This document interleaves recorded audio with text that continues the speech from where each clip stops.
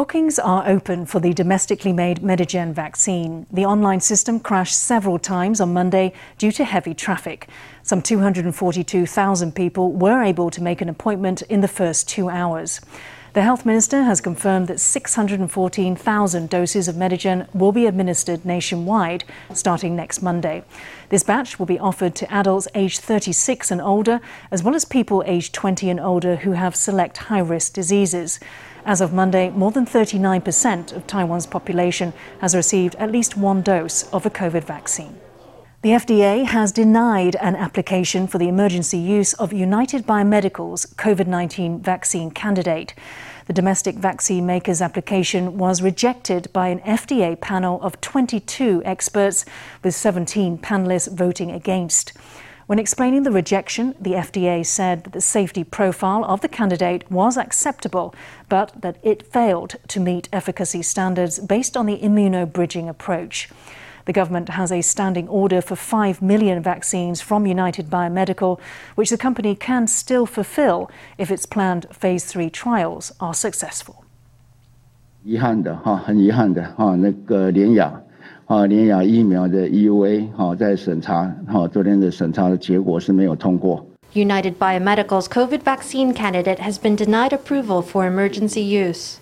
最后的一个投票的结果就是我们一共有22位的专家。 The results of the vote were as follows. There were 22 experts on the panel. Not counting the abstention from the panel convener, 21 votes were cast. 4 of them requested more documentation, and 17 voted against granting EUA. Therefore, authorization has not been granted for mass production. The company may still continue and carry out phase 3 clinical trials. Phase 3 trials will still go ahead to get the vaccine market ready. By then, it will be too late to apply for EUA.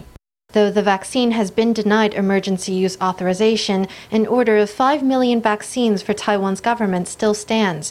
United Biomedical says it will carry out phase 3 clinical trials with an eye toward mass producing its vaccine in the future. Taiwan's requirements for emergency use authorization are twofold. First, the neutralizing antibody titer induced by the candidate must be at least 0.67 times that of AstraZeneca.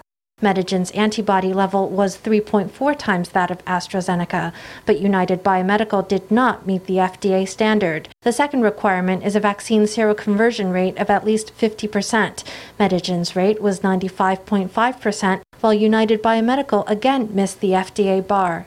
它的抗体完全是靠佐剂去撑的。 Medigen's antibody response relies entirely on adjuvants. So Medigen developed an adjuvanted vaccine that's been able to induce a very high antibody titer. Although the titer doesn't represent the overall immune response, it's a beautiful number at the very least. In the case of United Biomedical, the same issue with adjuvants is at play, but the adjuvant it uses is probably not as good as Medigen's. Relevant arrangements will need to be made. We will ask United Biomedical to provide the relevant information and make the follow-up arrangements for vaccination. The participants in United Biomedical's clinical trial will need to receive vaccination of another brand. The CECC said it would convene to finalize the vaccination arrangements. The government has finalised its plan to issue 5,000 NT in spending vouchers free of charge to every Taiwan national. Premier Su Zhenchang met with DPP lawmakers Monday morning to finalise the programme, which they want to launch in early October.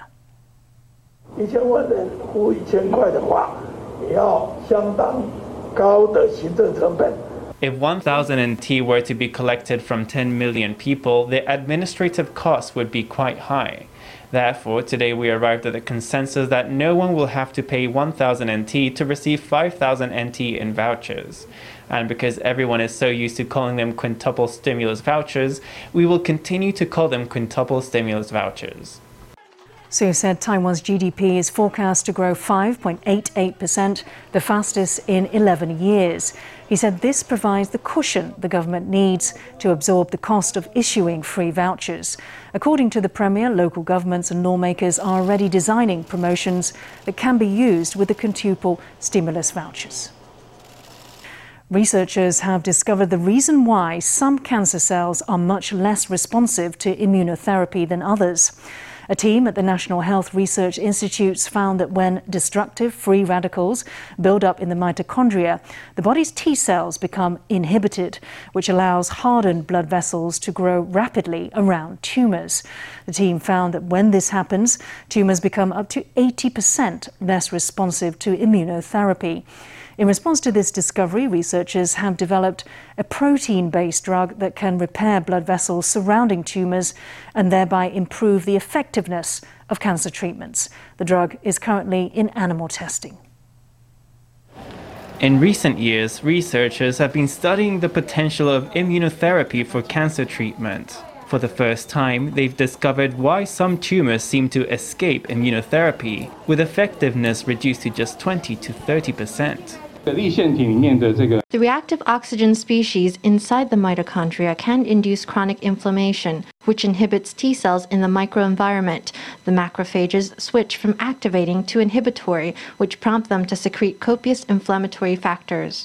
Researchers found that multifunctional proteases in the mitochondria can induce macrophages to secrete inhibitory cytokines by regulating the concentration of free radicals. This secretion prompts blood vessels surrounding the tumor to proliferate rapidly, allowing the tumor to escape attack by immune cells. Here on the screen, you can see the difference between healthy tissue and tumor tissue, where the surrounding blood vessels are hypoxic, hardened, and even inflamed. Researchers say that by repairing these blood vessels, physicians can increase the effectiveness of cancer therapy. They have developed a protein-based drug now in animal testing. If blood vessels in such a state can be repaired, it would unblock the channel, so to speak, so that chemotherapy or immune cells can smoothly enter the tissue and achieve their goal of killing the cancer cells. We're hoping the treatment will clear animal safety trials and toxicology testing. The therapy works by unblocking blood vessels so that immunotherapy can better reach tumors to inhibit their metastasis and growth. In animal experiments done so far, the treatment has increased the response rate of animal subjects by 30 to 40%. Researchers have patented the work in the US, Japan, and the European Union. Amid the pandemic, finding a job as a fresh graduate can be difficult business. To help young adults looking for work, the Ministry of Labour has launched a subsidy plan that offers up to 32,000 NT over 3 months. During the period, participants will have to show proof that they have been proactively looking for employment. Let's hear from a Labour official. We hope that this can help with the state of the job market amid the pandemic. We want to encourage young adults that have just graduated and that are looking for work to be more proactive in finding a job. We expect that this plan can help about 100,000 fresh graduates. Registration for the programme started on Monday. The subsidies will be available to fresh graduates aged 20 to 29, including men who graduated in 2020 and finished their military service this year.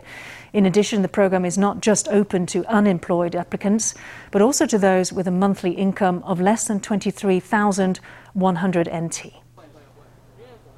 Restaurants are welcoming the return of eating in, and the industry is breathing a sigh of relief. Some popular eateries that survive Level 3 say they're now confident they can stay afloat if their old customers support them. But it could be too late for many other eateries. Lots of food and drink businesses are on the rocks or are already shut. Fresh shrimp, squid, and scallops are seared in the pan, then simmered on low with guanjun rice. This restaurant is finally open again, and chef wants this classic dish to be perfect. Traditional seafood risotto is always made with Italian rice, but we make all our risottos with Taiwanese guanjun rice. This is truly a happy moment. At one point, the pandemic threatened to take the chef's job. This Taipei restaurant, a recipient of the Bib Gourmand, was rumored to be close to shutting down earlier this year. But after a 3-month shut, the return of eating in is a lifesaver. The restaurant reopened last Friday. For us at the moment, of course it will be best if we can fill half of these seats. If our customers come and patronize the restaurant every day, then we will definitely stay in business. This Japanese restaurant, another Bib Gourmand winner, reopened on the same day. The seating has been distanced as much as possible to prevent any issues with COVID. 客人就问说，那我们是情侣来用餐，可不可以就不要放隔板？ A customer asked if they could sit down without a screen because they're a couple, but we said, we're complying with the government's requirements, and now it's because of the pandemic, so we recommend customers, well, we insist that the screen has to stay. These eateries have been delighted to see regular customers gradually return. There is life after COVID, but many restaurants are less fortunate. Popular spots that are reportedly closing down include a veteran beef noodle shop in Ximending, a 70-year-old Mongolian barbecue, and the Move Viet Vietnamese restaurant. Taiwan's long-suspended travel bubble with Palau is back in action. The first flight left Taiwan for Palau last Saturday, carrying nearly 150 people. Under revised regulations for the newly rebooted program, Taiwan nationals no longer need to join a guided tour group, but can explore the archipelago as individual travellers. The Taiwan-Palau travel bubble was rebooted on Saturday with rules that have been considerably relaxed since the first tour group set off in April. More than 90% of Palau's population is now fully vaccinated with 2 doses of a COVID vaccine. And right now, they are rolling out vaccines for teenagers aged 12 to 18.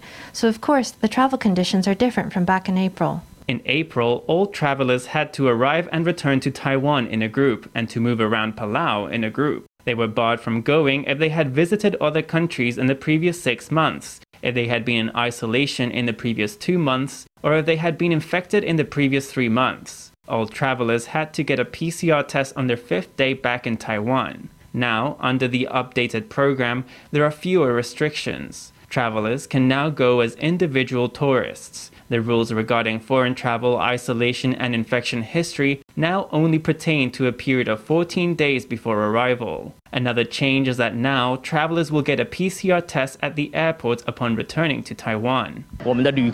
In general, when going abroad, Taiwanese travelers have to provide proof of a negative PCR test taken within 3 days before departure. For the travel bubble, they need to test negative in a PCR test on the day of departure. After returning to Taiwan, the first order of business when they reach the airport is taking another test. As long as the process is managed well and testing is implemented, I think that the risks are really minimized. The travel bubble is back, and its relaxed travel conditions are expected to attract plenty of interest. Meanwhile, Palau's president has invited Olympic gold medalists Guo Xingchun, Wang Qilin, and Li Yang to visit his country.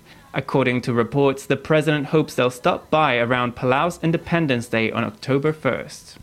A DPP lawmaker has suggested that Taiwan should step into the void left by the waning of Confucius Institutes to promote Chinese language and culture worldwide. The Confucius Institutes gradually gained considerable power in Western educational institutions over the past few decades. But in recent years, their close association with the Chinese Communist Party has ignited controversy and sparked backlash.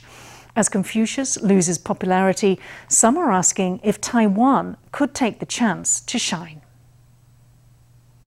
看舞剧《孔子》，我读懂了仁爱互助思想，引导人们超越血缘关系，成为彼此的兄弟姐妹。 A student from Madagascar speaks to the camera in fluent Chinese, learned through the Confucius Institute. Videos like this are produced worldwide, but in recent years, several Confucius Institutes have closed down, following waning enthusiasm for the presence at Western universities. When it comes to the Confucius Institutes, we have ongoing concerns about activities of the CCP, including through these institutes, given that they might affect academic freedom in the United States. Over the last years, the Confucius Institute has represented the infiltration and undermining influence of Chinese sharp power in Western countries. It has provoked backlash and resistance. Confucius Institutes generally get into the universities and educational institutions of the country. Then, using financial capital and human resources, they get some level of influence on the educational sovereignty of those schools. That's an enormous taboo in Western countries. With the influence of Confucius Institutes falling, a BBC report suggests it's perfect timing for Taiwan to step into the Chinese language education market in the West. Last year, steps were made in that direction with the launch of the U.S.-Taiwan Education Initiative, an upgrade to bilateral cooperation in language education. 在这个时候，中文的 Taiwan can take over promotion of the Chinese language or Chinese language culture now. It's the perfect moment. I look forward to seeing something like a Formosa Institute offer a sincere and good faith platform for cultural exchange, free of any complicating political motives. Taiwan's international visibility is very high right now in the wake of COVID. Perhaps it's time to enter the vacuum left by Confucius and take soft power seriously. The Lanyu pig is a special species native just to Taiwan. The small black pig was originally found only on Orchid Island, but with the population dwindling, in 1980 a conservation program brought the Lanyu pig to Taiwan proper. After many years of breeding, there are now hundreds of the creatures flourishing, and now at last a group of Lanyu pigs has travelled back to Orchid Island. 3 adorable little black pigs circle around their mama for milk. The species has been protected for 40 years. This is the first generation born on Orchid Island since.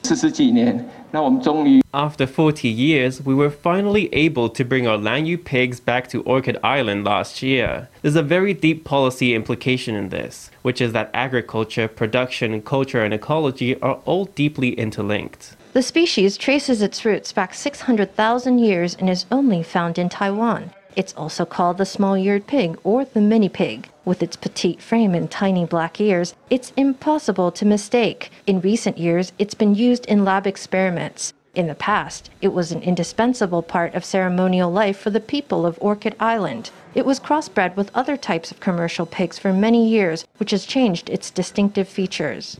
In 1980, the Livestock Research Institute brought a number of Lanyu pigs to the mainland for a breeding program. Pigs with unadulterated Lanyu genes were bred at the Taidong Breeding Institute. Now, about 500 piglets are born every year. In January, 10 male pigs and 18 sows were brought back to Orchid Island to breed there. And in June, the first litter of 3 was born. It was the first time a species of pig was successfully bred in a remote breeding program and then brought back to its homeland. One of our goals in bringing the Lanyu pigs back to Orchid Island is to help them avoid these major infectious diseases. I think that's one reason. However, more important is that our Livestock Research Institute began this program over 40 years ago. This work will definitely continue. It won't just be on Orchid Island. In the future, we will continue to carry out all kinds of protection programs. After more than 40 years of adventures over the sea, these little Orchid Island pigs are finally back home.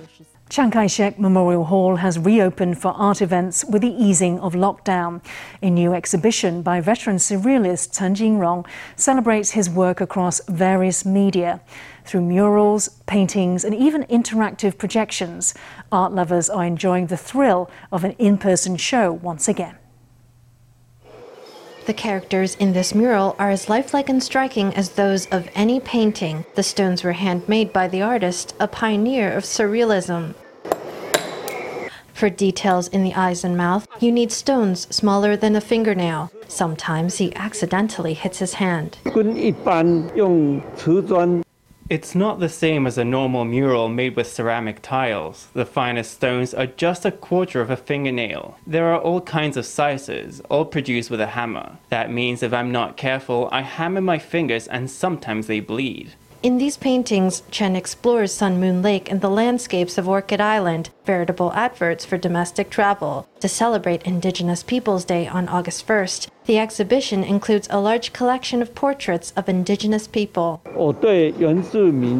I really have a deep love for Indigenous people. They're not like people who live on the plains, always wearing suits so neat and tidy. They have all kinds of clothes, and they move naturally, and it's easy to put them into painting.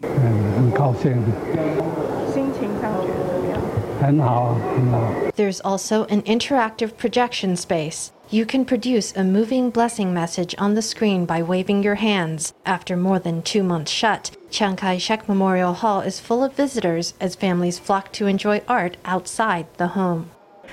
Taiwan has launched a campaign to promote its literature and culture to the Japanese public. The campaign invites Japanese to go on a Taiwan tour for the mind by exploring books and attending forums at select bookshops in Japan. The campaign is organized by the Ministry of Culture's Taiwan Creative Content Agency, or TAICA. Its first forum was held on Monday, featuring Taiwan's digital minister and the de facto Japan ambassador.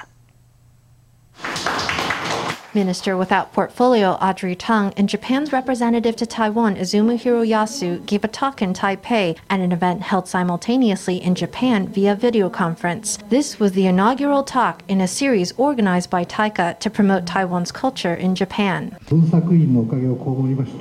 Thanks to TAICA, this summer Japanese people can truly go on a journey of Taiwan in their minds. Bookshops have prepared a lot of books to get better acquainted with Taiwan, and I believe the talk series will offer a better understanding of Taiwan. Hiroyasu said that in 2019, tourist exchanges between Taiwan and Japan exceeded 7 million people, a record high. But amid the pandemic, tourist flows have stayed stagnant. To reach out to the Japanese public, TAICA has partnered with local bookshops, which will host talks and showcase Taiwan-themed collections of books and magazines. Hiroyasu heaped praise on the creativity of the Taiwanese.